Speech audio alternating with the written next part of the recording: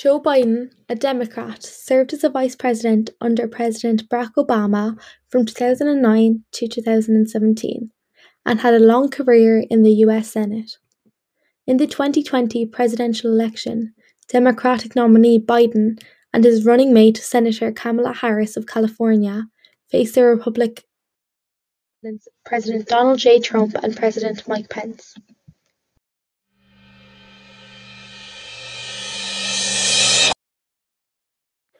Prior to Biden's campaign for the presidency, he had been the son of Scranton, Pennsylvania, and an ambitious young lawmaker in Delaware. He had worked to overcome a childhood stutter and faced embarrassment for a plagiarism incident during the national campaign. He became known for the devastating losses that struck his family and for his tough and tender Uncle Joe persona waging national election battles with Obama.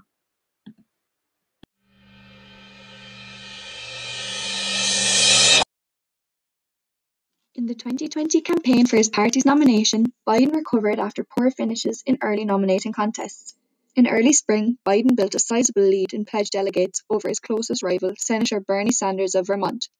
Sanders, a leader of his party's progressive wing, pledged his support for Biden's candidacy in April, after the COVID-19 pandemic forced an end to traditional public campaign events.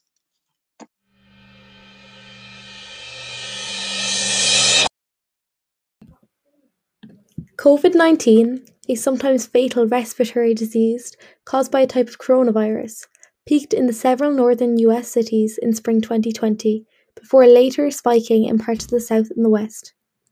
Many Americans were ordered to shelter at home, and state governors restricted social and business activities. Unemployment soared. Millions of Americans became infected with the virus and thousands died. Trump sometimes downplayed the severity of the outbreak, and he cheered on protests against business restrictions.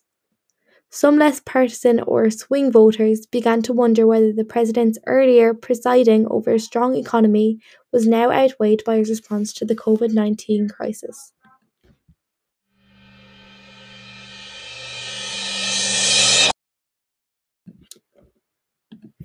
During the general election campaign, Biden told voters that the president had put Americans' health at risk by failing to maintain a consistent message during the pandemic.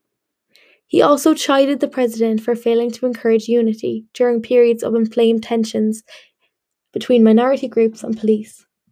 Trump's campaign worked to label the 77-year-old Biden as infirm, politically radical, and corrupt. On November 7th, major news outlets called the election for Biden. President Trump did not concede the election, however, and he contested the results in court.